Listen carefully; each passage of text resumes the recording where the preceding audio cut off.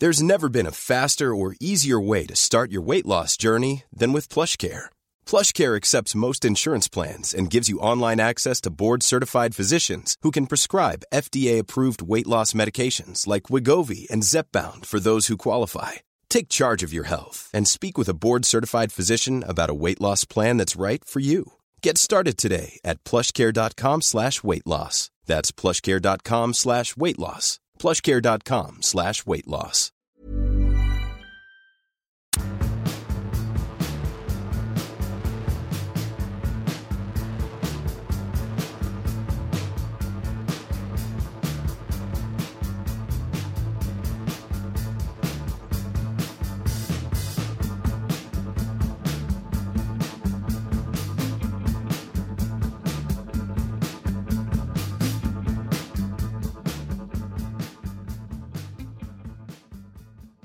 Hello and welcome to Rule the Roost. I have been promoted to, temporary host. So this could just be an hour and a half of me talking. We shall, instead of doing that, let's introduce. I'm gonna real name you. Actually, you're not going to. Who are you, first of all? Start again. No. I'm going to take umbrage with the phrase promoted as well at some point. No, I've definitely been promoted. No, I've been given new responsibilities. You've been trusted. It's like letting a child cross the road by the street for them to... He's gone full Pardew already, Raj. It's not fair because we said, all right, you host it. And then I thought, all right, well, I'll just do what Jack does every week. And Jack says his own name. But then you threw me by saying that I wasn't allowed to do anything that Jack does. I had to create my own thing. Why would you want to do an impression of Jack? No, well, Exactly. I wasn't going to do an impression of Jack. I was just going to sort of follow his lead and tick the boxes that he does. Introduce himself, introduce me and you, and then Cries a bit. have the meltdown. Yeah, and then I was going to do that. You've had a meltdown now, but like inadvertently. I haven't. Shut up, Raj. I haven't introduced you yet. Those are the rules that you enforce on me. This has started amazingly. I'm going to be honest. Jack Hussey, how are you today? Who's that? No, I'm real naming you. This is an intervention. Oh Christ! This is what it's come to, isn't it? This is what people are going to think that it's been snatched away from me. It hasn't. All right, they haven't taken this from me, everyone. I've real. Yeah, I've volunteered this. Yeah. No, I'm good, thanks, Sebastian. You still haven't introduced yourself, but I thought no. I'm going to do myself last. I thought that'd be quite little twist on our usual format, maybe. Might work.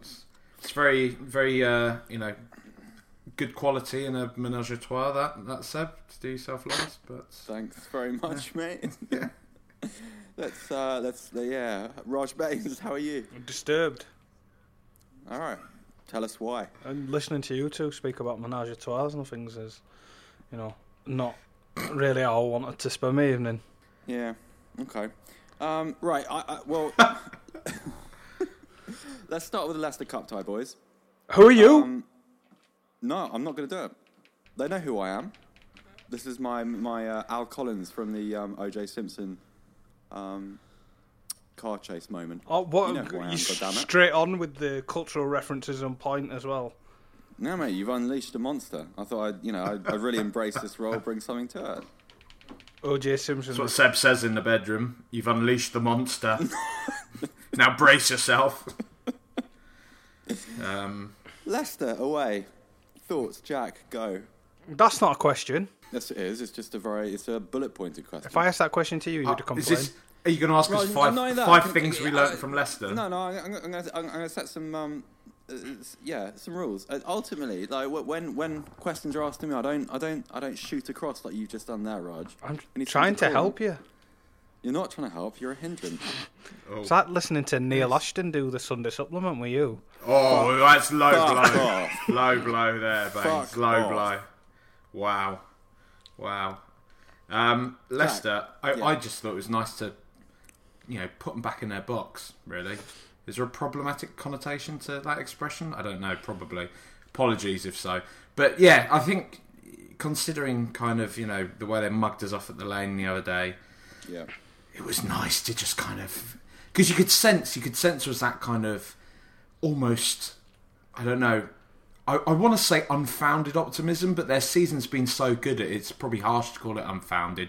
But still, they've kind of gotten a bit Southampton, them and their fans. A bit #Saints FC, and you could see it with their silly fucking clapper banner things that they have in the stadium, where they sit there and just, I don't know. You could tell they just showed up expecting to be like they're suddenly the bigger team now, and I just like the fact it was a comprehensive display. It was, you know what, all right, we're going to take this one seriously now and put you in your place. And it's grand to be in. It's grand, but it's good to be in the next round of the cup as well, because I'd love to win the FA Cup. Yeah, it's funny, that thing about Leicester, because you get to a point when there's a good news story in a season, when there's there is a Southampton, I suppose, really good example, but at Leicester, there's a tipping point which gets reached at which you stop feeling the goodwill. And you just think, yeah, you can fuck off now.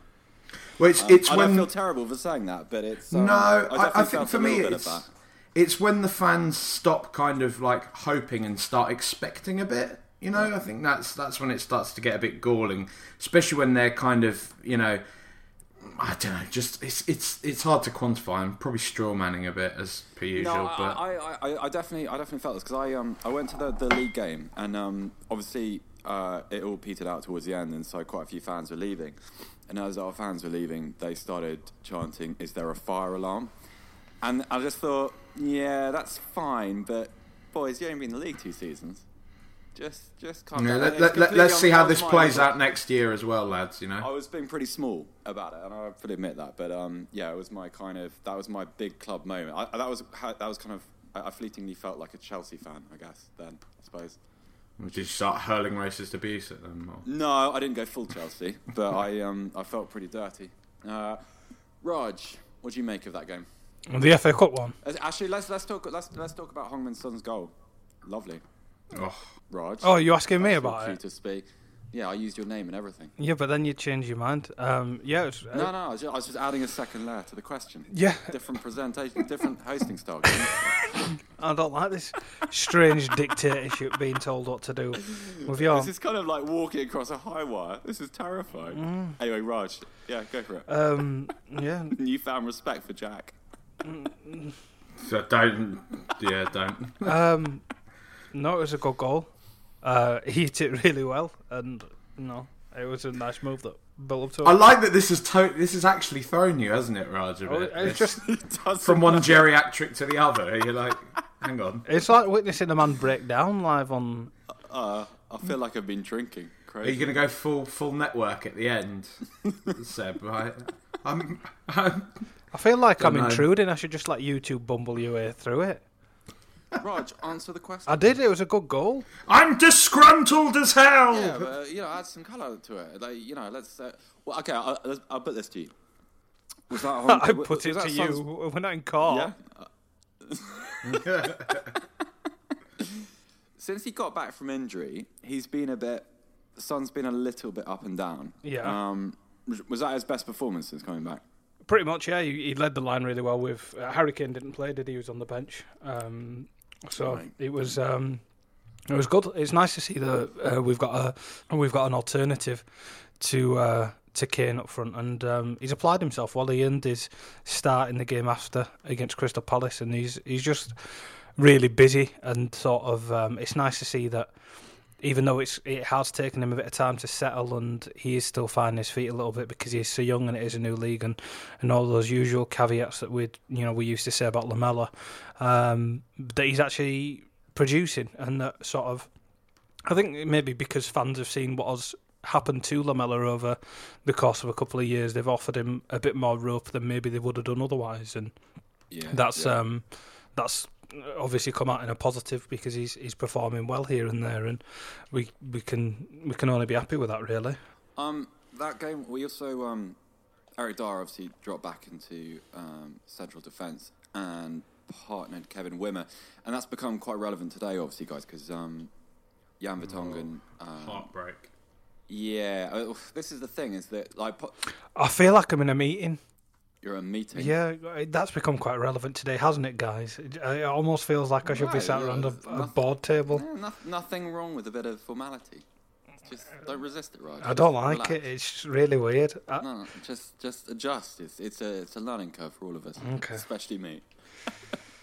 All right, so I think the objective of keeping this fresh though is it's working. You know, right? It's I'm not wholly convinced this is working, but we'll carry on. I love it. See where it goes. I like the fact that it took us like 120 episodes to find a format that worked, and now we've decided to fuck it off. Kevin Wimmer obviously started against Leicester, and because of Jan Vertonghen's injury, which we think it's a bit speculative at the moment because it's just people on Twitter. Twitter doctors. Twitter doctors, exactly. When they're not specialising in kind of like, you know, counter-terrorism procedures and global politics. Yeah, the sort of people that criticise trained professionals for treating potentially concussed people when they're watching on TV. That kind of stuff. Yeah. Anyway, Vertonghen, we reckon probably between 6 and 8 weeks out. But how do you reckon... First of all, how do you reckon Wimmer did against Leicester, Jack? And are we that... I mean, without meaning any disrespect to Vertonghen or to sort of to value his performances to date, because him and Alderweireld have been sort of played every minute of the Premier League, every Premier League minute up until him being subbed on Saturday. Is Wimmer that much of a step down? It's hard to tell at the moment, really, isn't it? I don't think we've seen enough of Wimmer to really... Wimmer or Wimmer, however you want to pronounce it, to really I was see... told Wimmer. My Austrian friends went with the hard W. It's a bit of a V. So it's vodka, kind of vodka type. I kind of like it. It's easier to say. Wimmer. European. Your Austrian friend, did you just say? Austrian friend, singular. How is Mr. Fritzl? Wow, that's low. You're trying to derail me. This is your kind of professional revenge for me. For what? Upsetting your rhythm. I don't know. Jack, carry on with your answer. So it's it's hard. Best episode we've ever done. This. It's hard to see really how well he's going to do, and it's hard to really say how well he's going to do because he's made one Premier League appearance, has he? And half a Premier League appearance. Exactly. I mean, you'd think, given the way Pochettino drills a team, that he's obviously worked very closely with Hugo and Toby before, and the whole defensive unit. Like, it's not just going to be a case of here's Vertonghen and Alderweireld in training, working together and playing together. Like, they're all going to be playing together in training, all going to be training the same way. I think there are obviously going to be moments because there's still going to be a learning curve. He is still a young player, so he's not even that far developed in his own domestic league, or previous domestic league, let alone now in a new country and a new league. So there's obviously inevitably going to be errors unless he's an absolute freak and he ends up being incredible, then, so be it. But, I mean, I'm confident in the fact that given our policy now, the way in which we're buying players, the way in which we're training players, and it seems to be genuinely only putting players into the team when Pochettino feels they're ready. It may well have just coincided at a good... Well, not that there's ever a good time to lose one of your best players in Vertonghen, but the fact that Wimmer was starting to make dip his toe into the first team pool, as it were, probably means that Pochettino's kind of happy with where he is at the moment. So it could be fortunate timing for us in that respect. Do you think... I mean, one of the... Obviously, the big loss with Vertonghen is the partnership with Alderweireld, but like one of the things he obviously brings to the side is like he can carry the ball out of defence. He's like, if Alderweireld has that sort of that 40-50 yard diagonal in his locker, which obviously Dele Alli's benefited from a couple of times, Vertonghen brings a bit of reliable short range passing into the midfield. Is that something we'll miss, Raj, or has Wimmer shown enough of that to kind of deputise properly or efficiently? I don't think he's really put a foot wrong in the games he's played in Europe and in the Cup against... He did have to play with Fazio, actually, in the Europe. I remember saying when he did play with Fazio that essentially he was doing two people's jobs, so you can't really hold that against him. That. No. As soon as Fazio got dropped and sort of been banished and hidden somewhere... he's been much better alongside Alderweireld most of the time in the Cup as well. So they know each other, and Lloris plays most of those Europa League games as well. Actually, he played all of the games this year. So those three know each other and have played together competitively. The interesting thing with Wimmer actually is the fact that there's reports that Schalke were in advanced talks with him before Vertonghen had got injured, and there was a strong possibility that he could have been going back to Germany almost straight away, because Schalke apparently wanted to was that permanent? Yeah, to permanently slot him straight back into Germany. Jesus. And apparently, I'm not sure how far down the line that the club actually were with him, but according to sort of actual, I think it was a director or something at Schalke, came out and pretty much said it as plain as that they were prepared to take him now because they needed him, and he'd been a primary target, and that they were apparently in advanced talks with him. So if the player himself had sort of seen that because his chances had been limited, then maybe it has come as sort of a blessing in disguise that he's going to get a chance at playing first team football, because maybe he would have gone elsewhere. And it's not a strange thing for us to get rid of players who are sort of shuffling their feet and not happy with the role they've got them in. We've just sold Andros Townsend today. Benjamin Stambouli barely sort of ran on the pitch before he was sold back to France. So he's not going to be sold now, obviously, because he's essentially going to be part of the first team, deputising for Vertonghen. So it's a strange situation, because those reports sort of came out in tandem with the assessment on Vertonghen's injury, and it sort of came out of the blue. And when they tend to come out of the blue, it's more often than not because there's actually some truth to them, rather than sort of the prolonged reports that you tend to get, which are a bit more speculative. But I'm not too worried. Hopefully he does a good job. He looks sound on the ball. He's supposed to be a ball playing centre back, according to sort of the reports we read in the summer when he joined as the first signing. And I think he's only 22, so he's obviously a young lad in a position that it takes a while to get used to. So he may have to be afforded a little bit of time to get used to it, but I think between Lloris and Alderweireld they should be able to shepherd him through it, and it's the best defence in the Premier League, so they've got he's got big shoes to fill, but he's got no better partners to help him do that with.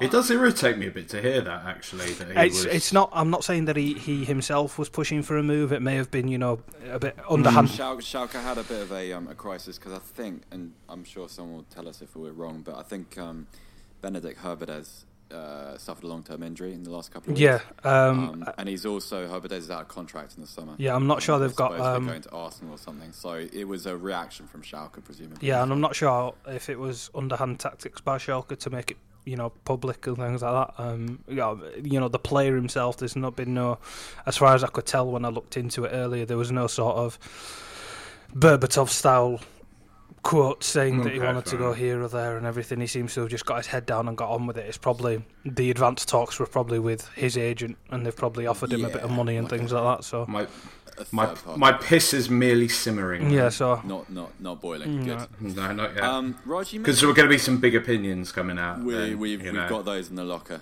waiting to in the second half. Just leave that little bit of a cliffhanger there. Real talk. Rog, you mentioned Andros Townsend there, and I suppose this is to both of you actually. I don't think I've ever seen a Tottenham player leave with as much goodwill as he did today. He went on social media and posted a picture of him driving out of Hotspur Way. It was a bit sad, wasn't it? And it was kind of, I'm not really like this, but it was actually slightly emotional, and he was obviously a little bit cut up by it. I think we all agree, but good move for everybody. Yeah. Yeah, I mean, I don't agree with. I've seen plenty of players leave with goodwill. I mean, Michael Dawson had his own hashtag and everything. Dawson's a good example. It was like when Princess Diana died. Aaron Lennon. It's a little different though, guys, because it's sort of Dawson and Lennon. They felt like natural moves, but they had Tottenham careers though before they left.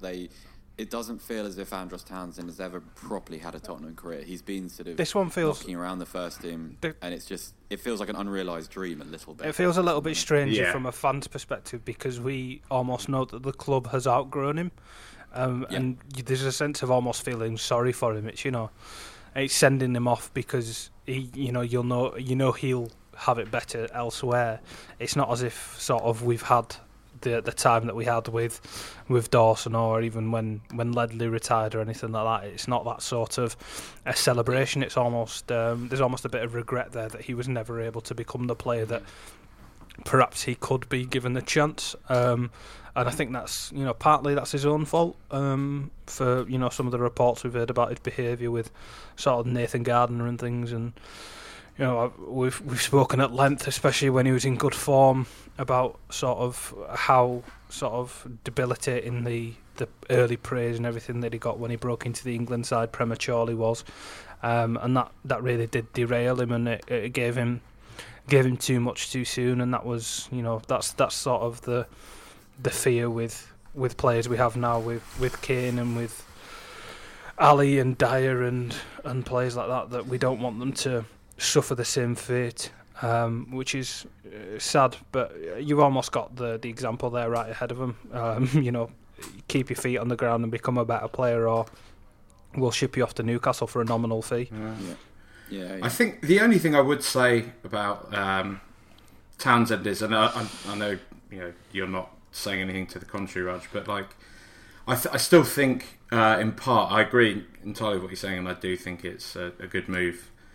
I still think he could have offered us something, though. I do think there was something there. I don't think he's the type of player that was ever going to be a starter guaranteed name on the first team sheet come match day.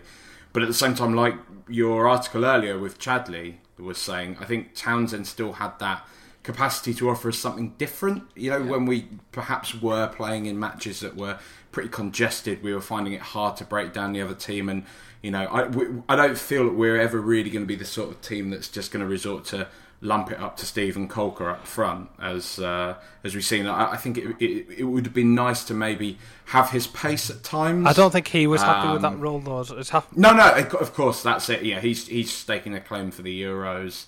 And you can understand why a young player, because he does seem, the thing that I like about Townsend is that he does seem hungry to play. Like he genuinely wants to just play football, and I think that's a decent quality to have in a player. Now, it sounds a bit ridiculous to say, the footballer wants to play football, but you see so many players just coast through their careers, happy to kind of have these bench warming kind of fits and starts. But he never really seemed satisfied with that. And that's the problem, isn't it? Because really, when you look at the quality ahead of him, as much as he is a different proposition to what we've got, he's just not as good, really. He just isn't. And I think, as well, we did give him chances. He did get a fair amount of chances under several different managers. And several different managers with several different playing styles all kind of came to the conclusion that he wasn't really... I don't know that he'd maybe hit his ceiling. I'm not sure, but I don't know. No, I don't bear him any ill will, and like you said, Seb, it was nice to see the way in which he went. The fans have had a very strange trajectory with him, haven't they? Because he came into the club, not the club, the first team after that loan spell at QPR, just after Bale had gone, and there was this assumption that he was the ready-made Bale replacement, almost out of desperation. And it was just as the podcast was starting, wasn't it, Jack, that sort of happened? Yeah. It was right around when you accused me of having an anti-Andros Townsend agenda. Because I almost, I don't want to say I predicted what happened, but I said that, let's not get ahead of ourselves. And I said that so many times that, people were sort of getting on my back quite publicly about sort of, why aren't you supporting this, great white hope of this Tottenham team? And it... those same people now have flipped 180, haven't they? And they're the type of people that are now sort of in my mentions on Twitter when I write something positive about how this move could be for Andros Townsend. They're the people saying everybody wins apart from Newcastle, and instead of calling him Andros Townsend, there seems to be this popularity of calling him Dross Townsend.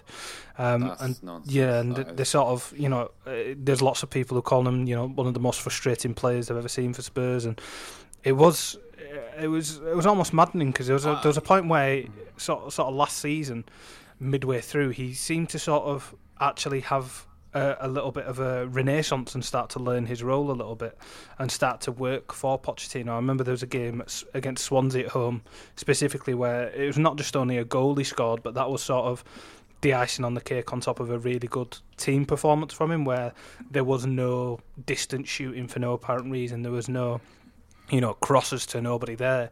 There was intelligence and taking options and things, and he seems to have regressed incredibly since then, because almost that style of play just wasn't getting him the attention that being an individual was, and that's a shame that he's having to revert to be a less player to get a higher reward, because that's how the national team works, which is incredibly backwards.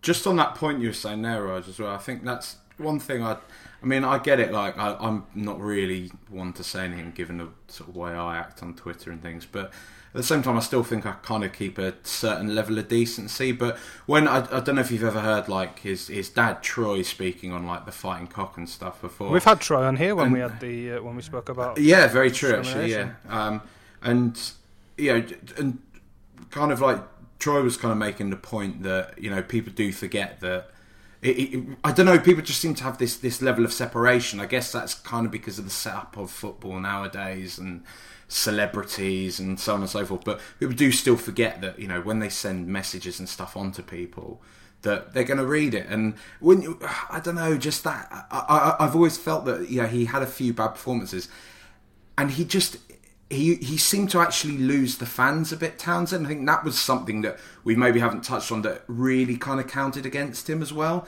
It seemed to be whenever he kind of went on the pitch, there was actually quite a poisonous level of dissatisfaction behind him. A lot of groaning, a lot of like people shouting your shit and stuff. And like Troy was saying that, on the Fighting Cock, he was saying that, he would actually get people just sending him tweets being like, you realise your son's fucking shit and stuff. And you just think, but what fucking possesses people to do that? I don't know. It's a bit bizarre. I've always thought that, and I don't mean this as a criticism of Andre Villas-Boas, although I suppose it's going to sound like it, but I've always thought that Andros Townsend got stitched up a little bit after Bale left, because when he first came into the team as a full time, he was given far too much responsibility.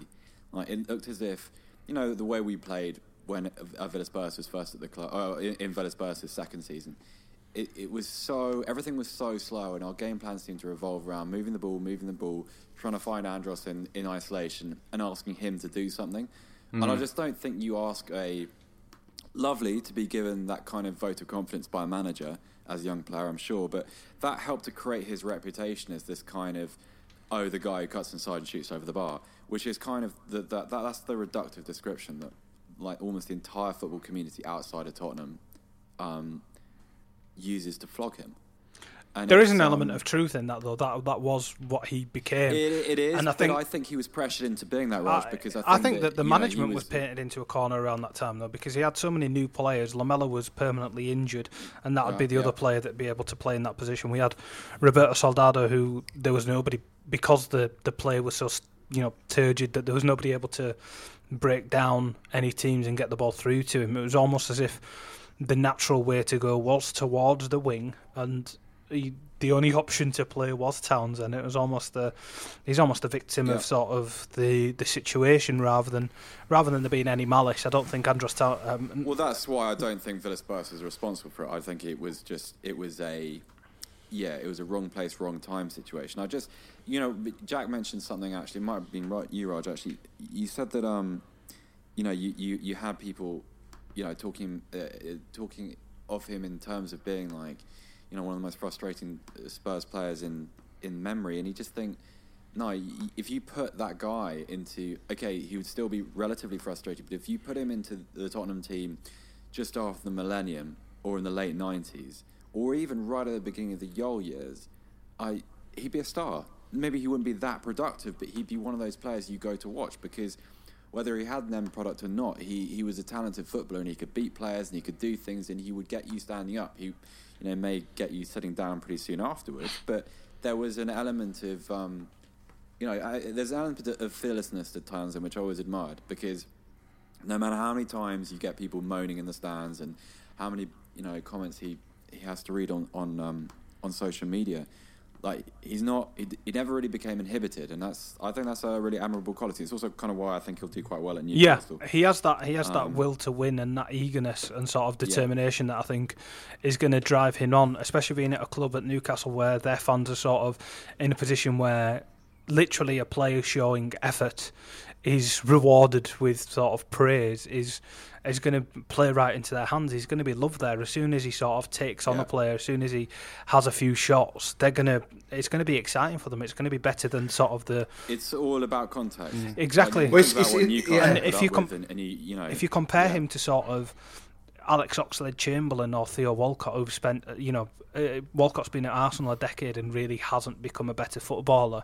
He may have had a better career, but if he'd have gone elsewhere, if he'd have, 5 years ago taken a step down and become a big name in a smaller club rather than sort of being a squad player at Arsenal, maybe he would have gone to Liverpool at the end of his last Arsenal contract and gone to play for Brendan Rodgers. I think maybe he'd have become a better player. I mean, I think Alex Oxlade-Chamberlain's been at Arsenal for 4 years now, and he's still the same player they bought from Southampton. I'd say it's got worse actually. I think he's a really talented footballer, but he's just. They seem to hate him, Well, it's a comparable situation. It's a comparable situation to what Townsend has, isn't it? So very much so. It's almost as if this move, while it is sort of sad for the sentimental reasons, I think in a footballing one, everybody does actually win, and I think he will go on to be a better player. I mean, I think we've still got to go up to Newcastle, don't we?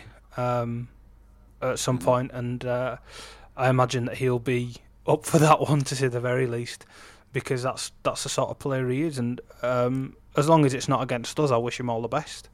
Yeah, I think so.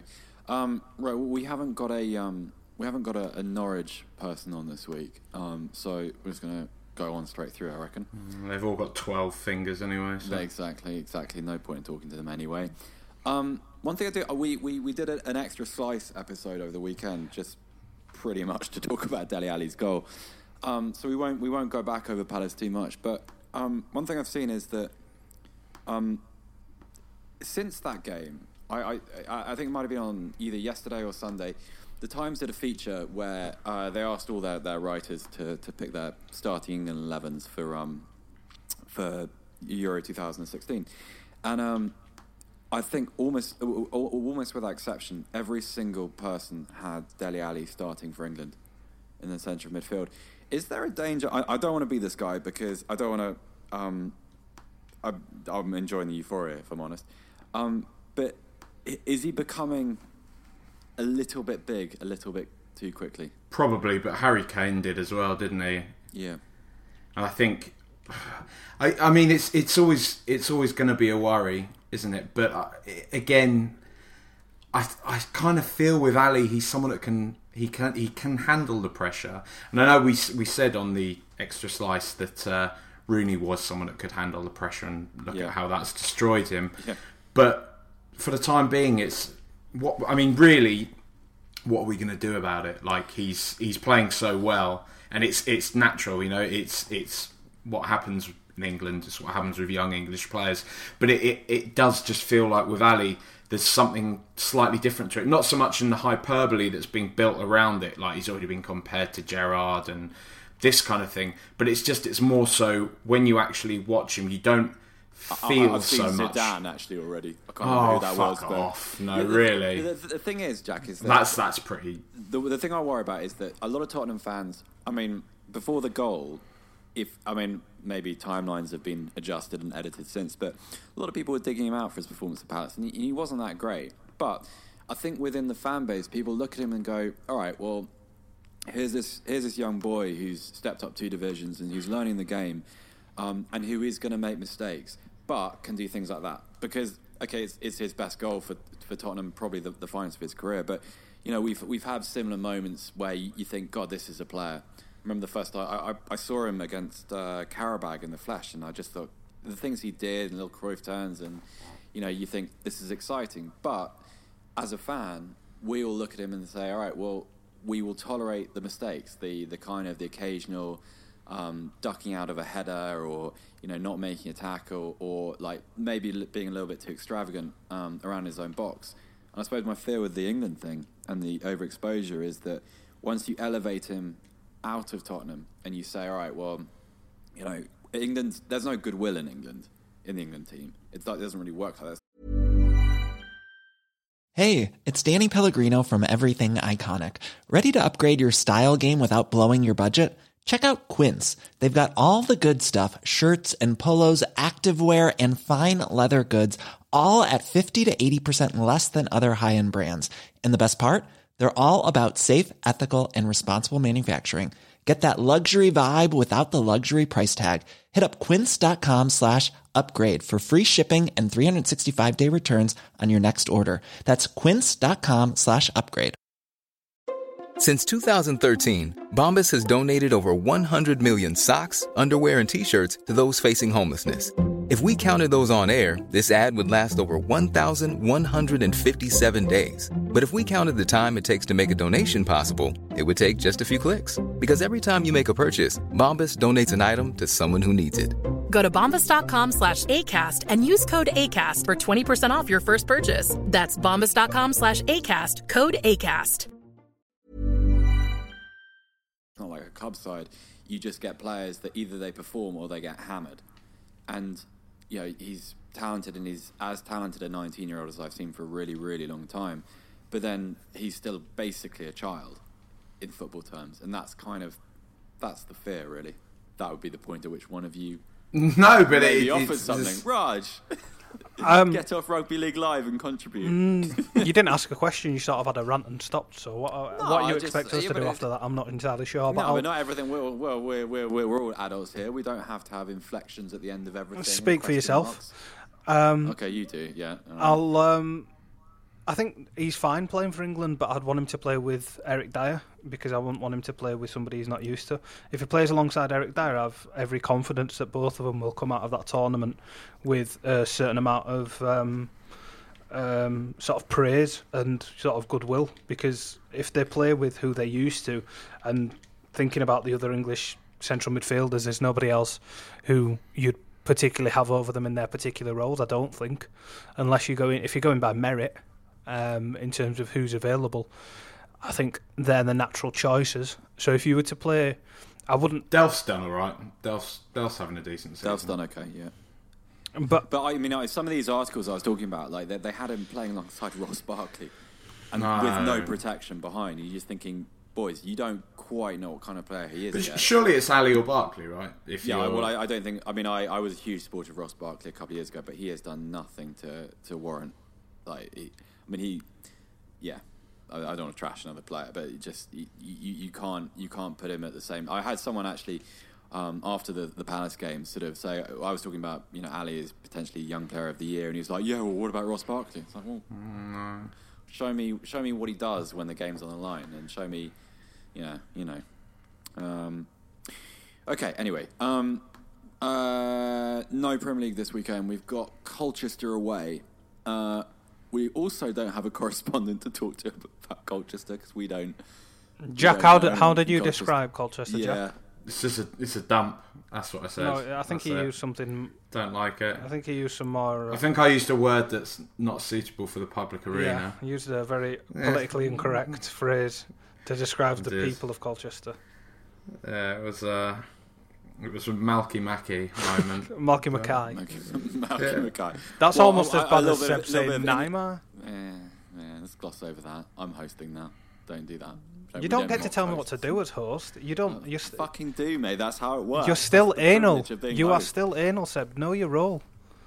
No. I'm the linchpin now. No, you're not. The glue that holds us all together. Where's the air horn, Seb? No, mate. Don't. You've been handed the air horn. Don't spoil the surprise, Jack.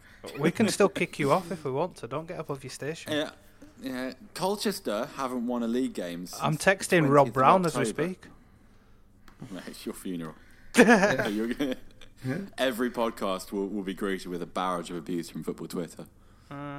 You don't really want that. You don't want the. He knows his role though. Unlike you, he's not getting above his station.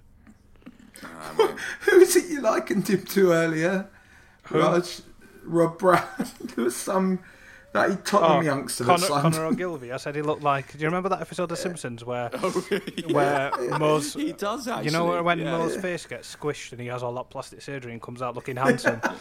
If that happened to Rob Brown and he had plastic surgery, he'd look like Connor Ogilvie with a cheeky Nando's haircut. Yeah. And the little beard that Ogilvie's got going.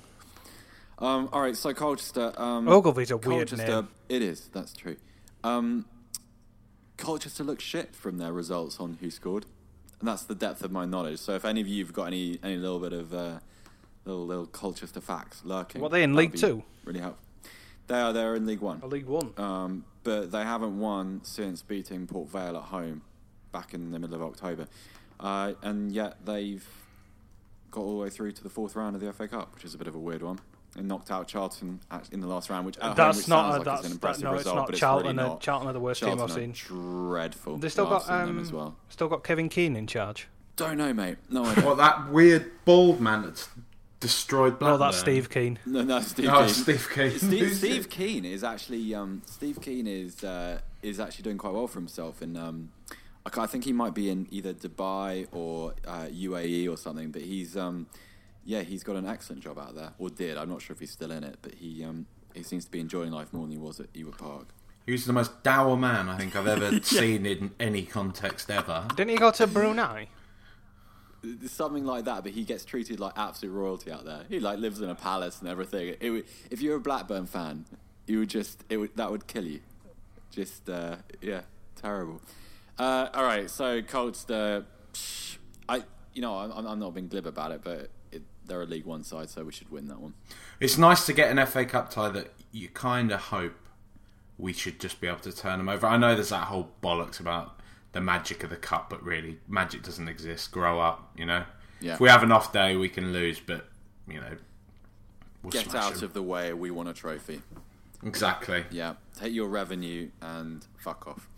So you clap your hands and sing your silly songs about, is this a library and all that kind of thing. But, the reason why no one will be singing, lads, is because, no one cares about you. Yeah, and bring 5,000 fans in that don't usually come on a Saturday but mysteriously turn up with shirts and scarves and hats and rosettes and stuff. Yeah. I don't care if we're tempting fate. 5-0. Right, move on. Just looking at that, I've Norwich. just Googled them and I've brought up their stadium. Their stadium costs £14 million to construct. So if they really annoy us, we can just buy their ground and bulldoze it. Because we've just got 12 million for Andros Townsend.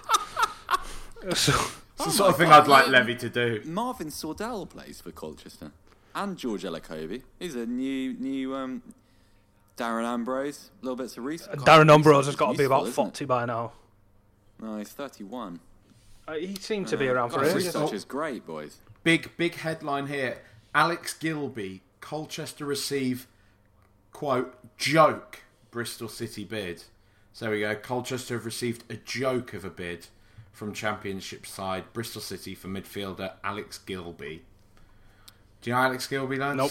No, mate. No idea. Fucking small club. Dog shit. Elliot Lee is on the line there. Elliot Lee is actually Rob Lee's son, I think. So that's and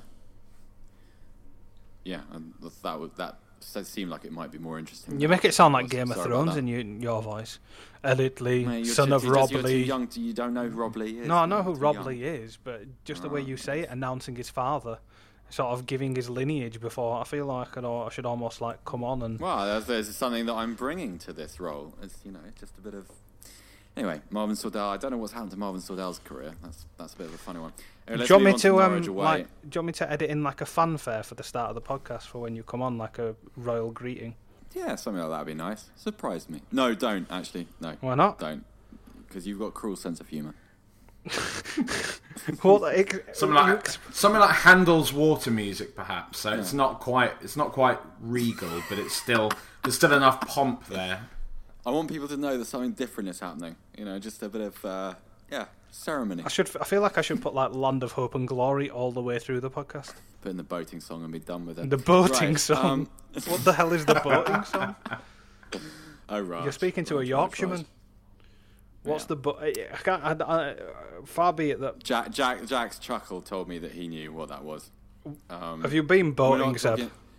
No, we're not talking about. Have you been boating? Have you genuinely been boating? No. That was a reference to my school days, and you know we don't talk about that on here. What is boating? I'm googling it. I'm googling it. All right. While you do that, Jack and I are going to talk about Norwich. Jack, did you watch Norwich against Liverpool at the weekend? I did. It was pretty. Fucking hell! It sounds like Hogwarts. Keep talking, Jack. Drown him out. Just what's a catch it? I don't know. It was pretty awesome. It was a pretty good game, wasn't it? I mean, it was a shit game, which made it a good game. If that makes any sense whatsoever, I think it makes sense. That does make sense. Stop doubting yourself, Jack. There you go. Did you remember our WhatsApp conversation about just a bit more? That's it. Just remember, I'm the man. Exactly. I'm the man. Yeah. We're all friends here. Exactly. Bitches. Yeah. Haters. Fuck the haters. I've never heard anyone say "fuck the haters" with less conviction. Yeah. My voice quivering. Almost crying now, thinking like, God, I hope no one unfollows me off of the back of Jesus, saying that. I don't want to go under 8,000 Twitter followers again. Christ, that was a dark place. It was one of those games where, it's one of those games. The first words of this song is "jolly boating weather." Absolutely. Don't you fucking laugh at the heritage. Jolly boating weather and hay harvest breeze, blade on the feather, shade off the trees. Oh, fuck me. Oh, it's almost. I'll tell you a story. Yeah, I'm not going to talk specifics. I can deal with that. The aggro. I bet you can sing this off by heart, can't you? No, this is the thing. I went to when I was at school. We went on a football tour to Japan. And, did you line up and play this as like your national anthem? Yeah, this is the thing. Yeah, they thought it was like they thought the song that Raj is mocking is something that's attached to the school I went to. Oh, and, Jesus, I've just come down. Rugby may be more clever, Harrow may be more row, but we'll row forever and steady stroke to bow. This is the shittest song I've ever seen in my life. But our hosts in Japan thought that this was something we all knew, whereas it was a song sung by like rowers and like the guys that fuck about on the river in the summer. And so we lined up to sing this song that was sort of piping out into over the tannoy, and there was a translation of it on the screen, but in Japanese. So none of us knew the words, and none of us knew any Japanese. So we were all sort of just like creasing ourselves in front of like 5,000 people. It was humiliating. Anyway, right, Norwich. It was one of those games. That Norwich Liverpool game was. It was just so Premier League. It was just chaos. No one can defend. It was just scrappy as anything, and it was just I don't know. It was kind of. It was that. What are we on about? Sorry, I've not been listening for the past 5 minutes.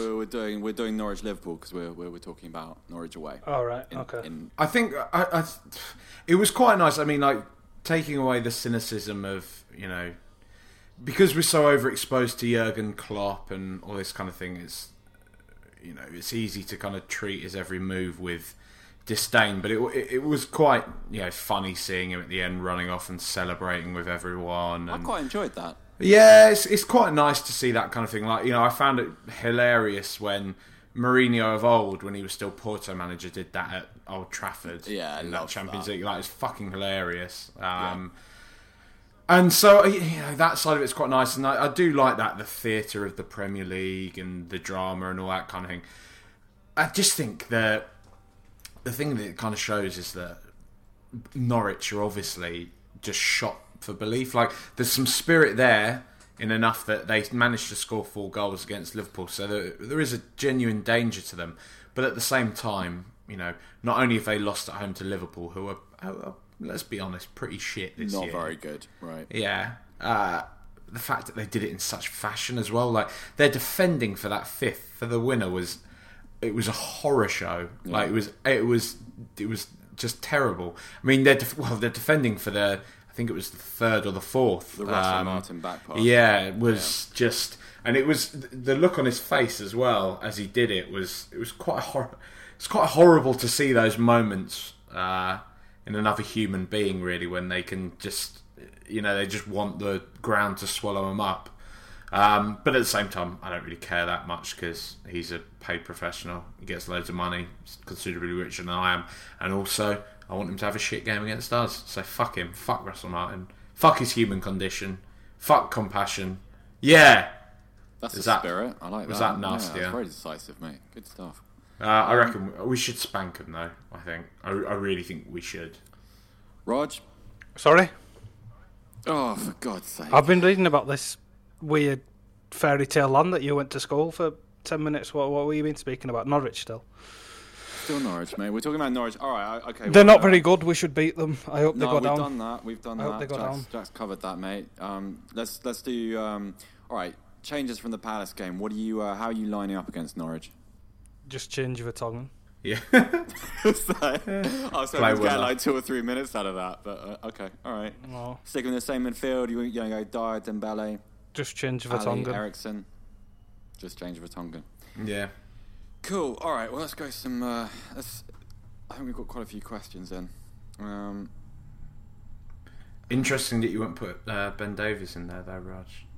Wow. Nicely done, Jack. Good stuff. Look at that. I'm just saying, Well, it doesn't really matter now, does it? It's Norwich. Nah. They've got also- Nathan Redmond, so Danny Rose may do something silly there, but One thing, okay, on this point. I've got a good question, Guy. Guy? No, Jack. Guy is. I'm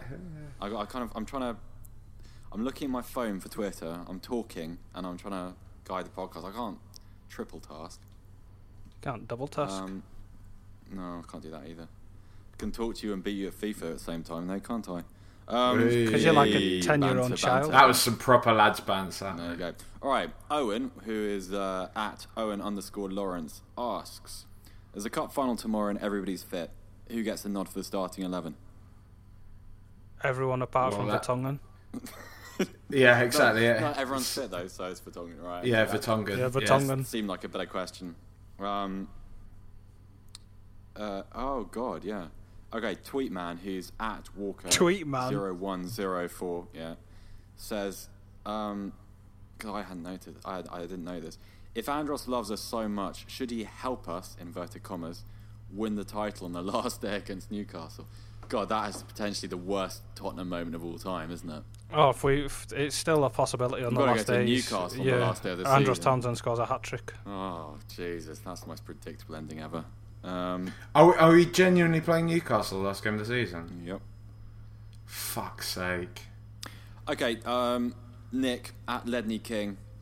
Considering how much you talk about TV, how is it possible none of you have watched Justified? I don't even know what Justified is. It's like a cowboy Yeah, it's thing, that weird cowboy thing. Yeah, it looks shit. That's why I've not watched it. Yeah, basically. All right, well, afraid Nick, that's our consensus answer because it looks like a cowboy version of Sons. I see a lot of people talk about Sons of Anarchy, and I gave it, I think, 2 seasons. I mean, it's not terrible. It's just not very good. I found it like the acting was all quite poor and stuff. I don't know if either of you ever watched. No, I've not watched it. A couple of my Anarchy, mates go on about it as if it's right good, but I've never got onto it. No, it's very trashy, and I can see how it's like it's easy, it's popcorn, but it's, I don't know. If I'm going to devote like a genuine chunk of my life to something, I want it to be decent quality, you know. Yeah. And if I haven't been watching it all alongside, that's why I fucked off The Walking Dead. Now I just got so bored of it. Yeah, okay, Justified Mark looks Lynch. terrible. I've just read about it and it sounds dog shit. Yeah. Right. Well, I'm not wasting my life Soz Nick. watching That's you sold, Nick. six seasons of that. Nick's a good lad though. He's team. You say that he's about hashtag. every single person that tweets He's in. Forza Roma is Nick. So Pandex Machina at F_off_FC asks, what happened to Fazio? Nobody cares, mate. Nobody Let's cares. Move on. it's just too slow. Yeah. Not good enough. Very, very, very handsome though. Very handsome. No, very, very. Yeah. I bet he has a gargantuan Hampton. Don't. That is a horror. Oh my god, I've broken my Twitter. Okay. Sean Gormley. Hello, Sean. Delete the cookies. Seb. Should Townsend get more respect from the fans / club? His breakthrough would have been a big inspiration for Kane and Carroll and Mason, etc. I think we've kind of covered this. Yeah. Okay, Okay, well that wasn't the greatest bit of questioning. There's actually, I'll tell you, there's a very there's a good article you should read actually about Townsend. I'll give a shout out to Dan, a chap called Dan Rattigan. He's written a piece for the Tottenham Way actually about Townsend's career, and it's very balanced. It's very good piece. So yeah, check that out. Okay, this is a better question. Mark Lynch asks, I'd like to wish Andros well. It's nice for you, Mark. Would you put Wimmer in for Jan, or move Dyer back and bring in Bentaleb, or drop Dembele back? That's actually a better question than it sounds. No, Wimmer. Leave Eric Dyer where he is. Yeah, leave him where he is. Yeah, I agree. I just think like what you were saying last week, Raj, is that now he's kind of settling into defensive midfield. You don't want him to become that he's built up to a certain level and now that's going to drop down. He's going to build up his defensive attributes again, and then that's going to drop. I mean, when he did come in centre back against Leicester, he didn't put a foot wrong, and he was unbelievable. Yeah, and it was that's fine though. Do you know what I mean? The odd appearance. I think one of the most important parts of this is going to be you got to keep Dyer in his position because he's got to protect Wimmer and Alderweireld, because if you remove him, it's a completely different set of problems. Yeah. Strong contribution. Have there no more questions? Yeah, that was very nice. I've got a very, very brief fantasy football update, and that is there's an amnesty on Arsenal players this week. So no one's getting disqualified for including them, especially not Mertesacker. And Raj, have you got anything to say? Oh yeah, the Super League Fantasy League's back. I'll tell you what I'll do is let me just pull it up. I've picked my team, but we haven't got a league yet, so you need to. Yes, we do. Yes, we do. If you go on to sldreamteam.co.uk, which is the Super League Dream Team website, you can pick your team, and if you go to mini leagues and join mini league, our league is called Rule the Roost. Our pin number, you have to put in a pin, is 9779. And the password is RTR2016, and then you'll. No one's going to join this. Us three are for definite. You have to, Jack, I will. And Seb has to. I'm ready to go. I've picked my team and everything. Seb's cocky. He'll do something stupid like try and put Reece Ambry at fullback again, thinking that he's being clever. It seemed clever. I hope someone got that. Lots of people get it. I don't know about lots. Some. I've got two teams in there at the minute. I've got Brown Bears 13. You can only enter one into the league. You can't have two teams in the same. No, I've put two in. You can put two in as well. I've put Brown Bear 13. I had two teams in last year, and I managed to catch you with Jack's team as well. You unofficially had what? You cheating. No, I'm captain of the league, so I've put two teams in. One of them's a proper team, one of them's a reserve team. And both have completely different players in. So it's just a bit of my own little experiment to see. That's how long it took you to pick those two teams. I was very quick. I knew exactly what I was doing. The only problem is because you've only got £1.825 million to play with in rugby league, it takes a while to juggle. So even though the most expensive player is 220 grand or something like that, you've got to sort of juggle around and pick your players, which is good. Who have you got in your team? I'm not going to tell you. I'll go through mine. Why not? Because Who's the Aguero of rugby league? Callum Zach Ardacre. I went Callum Watkins. I've got him in there. Yeah, Callum Watkins would be a good shout. I think Ardacre gets more points this year because he's kicking. Oh, is he? Okay. Who's the Harry Kane? Well, there's not really. It depends who has a good year. You have to sort of do it on a week-by-week basis because some players can take you by surprise, and because there's different metrics. I mean, the prop forwards are done by metres, so there could be just a prop who has an amazing year. Last year at Hull, Liam Watts had a great year. Who's a proper bastard, like a real horrible player, like Charlie Adam, kind of horrible? That's quite a good question. Rangi Chase is quite dirty, but he's in the Championship this year. Ben West was quite nasty. I always quite like him in my team. Yeah, Ben Westwood's a bit dirty. There's a few, to be honest. There's a few that like getting a bit nasty. I mean, obviously, Gil Dodson's a massive liability. He cost me so many points last year. But there's a few that enjoy a bit of a scrap every now and then. They get in trouble. Quite a few of the Wigan players. I mean, their style is to essentially be quite aggressive and be quite forward with what they're doing. So they're questionable. But there's nobody you'd really point out too much. I mean, Danny Brough is sort of your pantomime villain because he's one of those permanently chirping off to the referee and he's complaining, but he's one of those sort of mercurial talents who's a bigger name at a slightly smaller club. Just sort of he runs the team essentially. He's excellent on his day. He's your Shaqiri, Jack, basically. Essentially, but he's more consistent than Shaqiri and more central to what the team does. But yeah, there's little things like that, I suppose, that are good about Super League because there's a salary cap essentially. No one team right, can. We've set you off. No, stop. No, because there's a salary cap. No one team can really stack all the talent in one team, can they? So it's a bit more of a competition than otherwise. For the reason the Rhinos are so good, for example, are the players choose to play for less money to play for the club. So it's about getting your squad right essentially, which is why it's the best squad in the world. It's the best team sports in the world. Stop. Right. Oh, what are you going to do now? Start playing the Bo Team song? No, we're not going to do that. We're just approaching the hour mark, and you're the time fascist. So I'm just adhering to your own rule. I'm not a time fascist. It's when we get towards 2 hours that I start going, you know what, lads, people might not be appreciative of this. You told me and under Jack an hour. were talking about like that unrecognised item in bagging area chat that we had a while ago. It's very popular with everybody else. It was a popular segment. People still talk about it. It would have been a good. It would have been a good segment had it been 5 minutes long, but after the 40th minute of the breakdown, I sort of... No, sorry, mate. Yeah. The people don't agree. Do we have any other business at all? Jack, have you watched Making a Murderer yet? I'm halfway through. No, I haven't. I kind of can't be asked because everyone's gone on about it so much. It is very good, Jack, but it's not as good as The Jinx, but it is very good. I can see why people sort of have gone off about it. I think it's got sort of, when sort of like everyone got, after about season 3 of Game of Thrones, when sort of everyone got really excited about it, rather than just after like the first 2 years, or Breaking Bad or something like that. When something sort of crosses over and sort of becomes its own thing.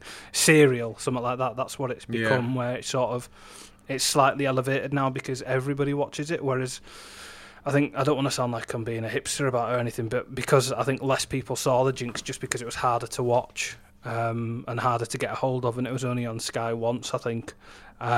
It's sort of gone under the radar a little bit more, but it is a better product. I mean, it's a HBO documentary, so it's not unknown, and it was massive in America, but just because Netflix is all conquering. I have been enjoying that the Black Tapes podcast is back for its second series now. I like that. That's worth listening to. What is it? It's like it's another one of those. It's kind of like Limetown. It's like a. I couldn't listen to that Limetown one. I couldn't. No. It lost its way a bit, Limetown, but Black Tapes is decent. It's kind of like it's essentially like the setting is that she works for Pacific Northwest Stories, and she's just doing like a regular segment on people with extraordinary jobs. And so the first episode is her just talking to a paranormal investigator, and then the week after she was supposed to be talking to other people. But obviously over the course of this one episode of a paranormal investigator, who is a skeptic paranormal investigator, he's sent in to basically debunk people that are saying this place is haunted, or there's a demon here, or there's this or there's that. He just goes to disprove it because he doesn't believe any of it. But she ends up following him around, going to all these different cases and stuff, and it's kind of interesting if you like the esoteric and all that kind of weird stuff. It's a nice listen, but it's back for its second series now, so check it out. The other podcast that I'm really enjoying at the moment is the New Yorkers Radio Hour. It was sort of like a This American Life wannabe at start, but it's sort of found its feet now, and it's more in keeping with the rest of the stuff they put out. I mean, this week they had a really good little bit on the Koch brothers and stuff like that, which is really interesting, and I really like that magazine format of podcasting is really good. So that is, if you're interested and want something that's sort of slightly more stimulating than this sort of shit that we do, that might be the way to go forward, because it's very good. All right, that'll do us then. Should we kill this? Fucking kill you. Let's leave it on a slightly weird, awkward, silent note. Goodbye. No, you've got to do all the outro, Seb. It's really? part and parcel. It's housekeeping, mate. Right, housekeeping. well, if you want to go to the website, do that. What's the address? No, what is you built it? What is the address? I can't believe you don't know the web. I put in that many man hours to build that website. I've got it bookmarked, mate. I don't need to know the address. Guess, what do you think it is? ruletheroostpod.com. No, it's rtrpod.com. Okay. Jack says it every week. Yeah, but I've tuned out by this point. I'm tired and I'm exhausted emotionally. You know what we should do, Jack? We should let him do this bit and like unplug our microphone and go shuffle off to die in a corner like he does every week. Start fucking brushing our teeth in the background. I've never done that whilst we were recording. When we have a chat at the end of it, I've sometimes done that. But what, when you're like shouting from the other room with that weird shuffling noise, which you say is brushing your teeth, but you know. He does it. He's a man who shuffles. He doesn't walk. I imagine the static electricity he gets walking around. It's like, you know, when you see a ghoul in like a Scooby-Doo film. That's what I imagine him to be. That is funny. Right, and we've done the website now, and yeah, I'll do that. Bye. Jesus, you're never doing it again. Fucking hell.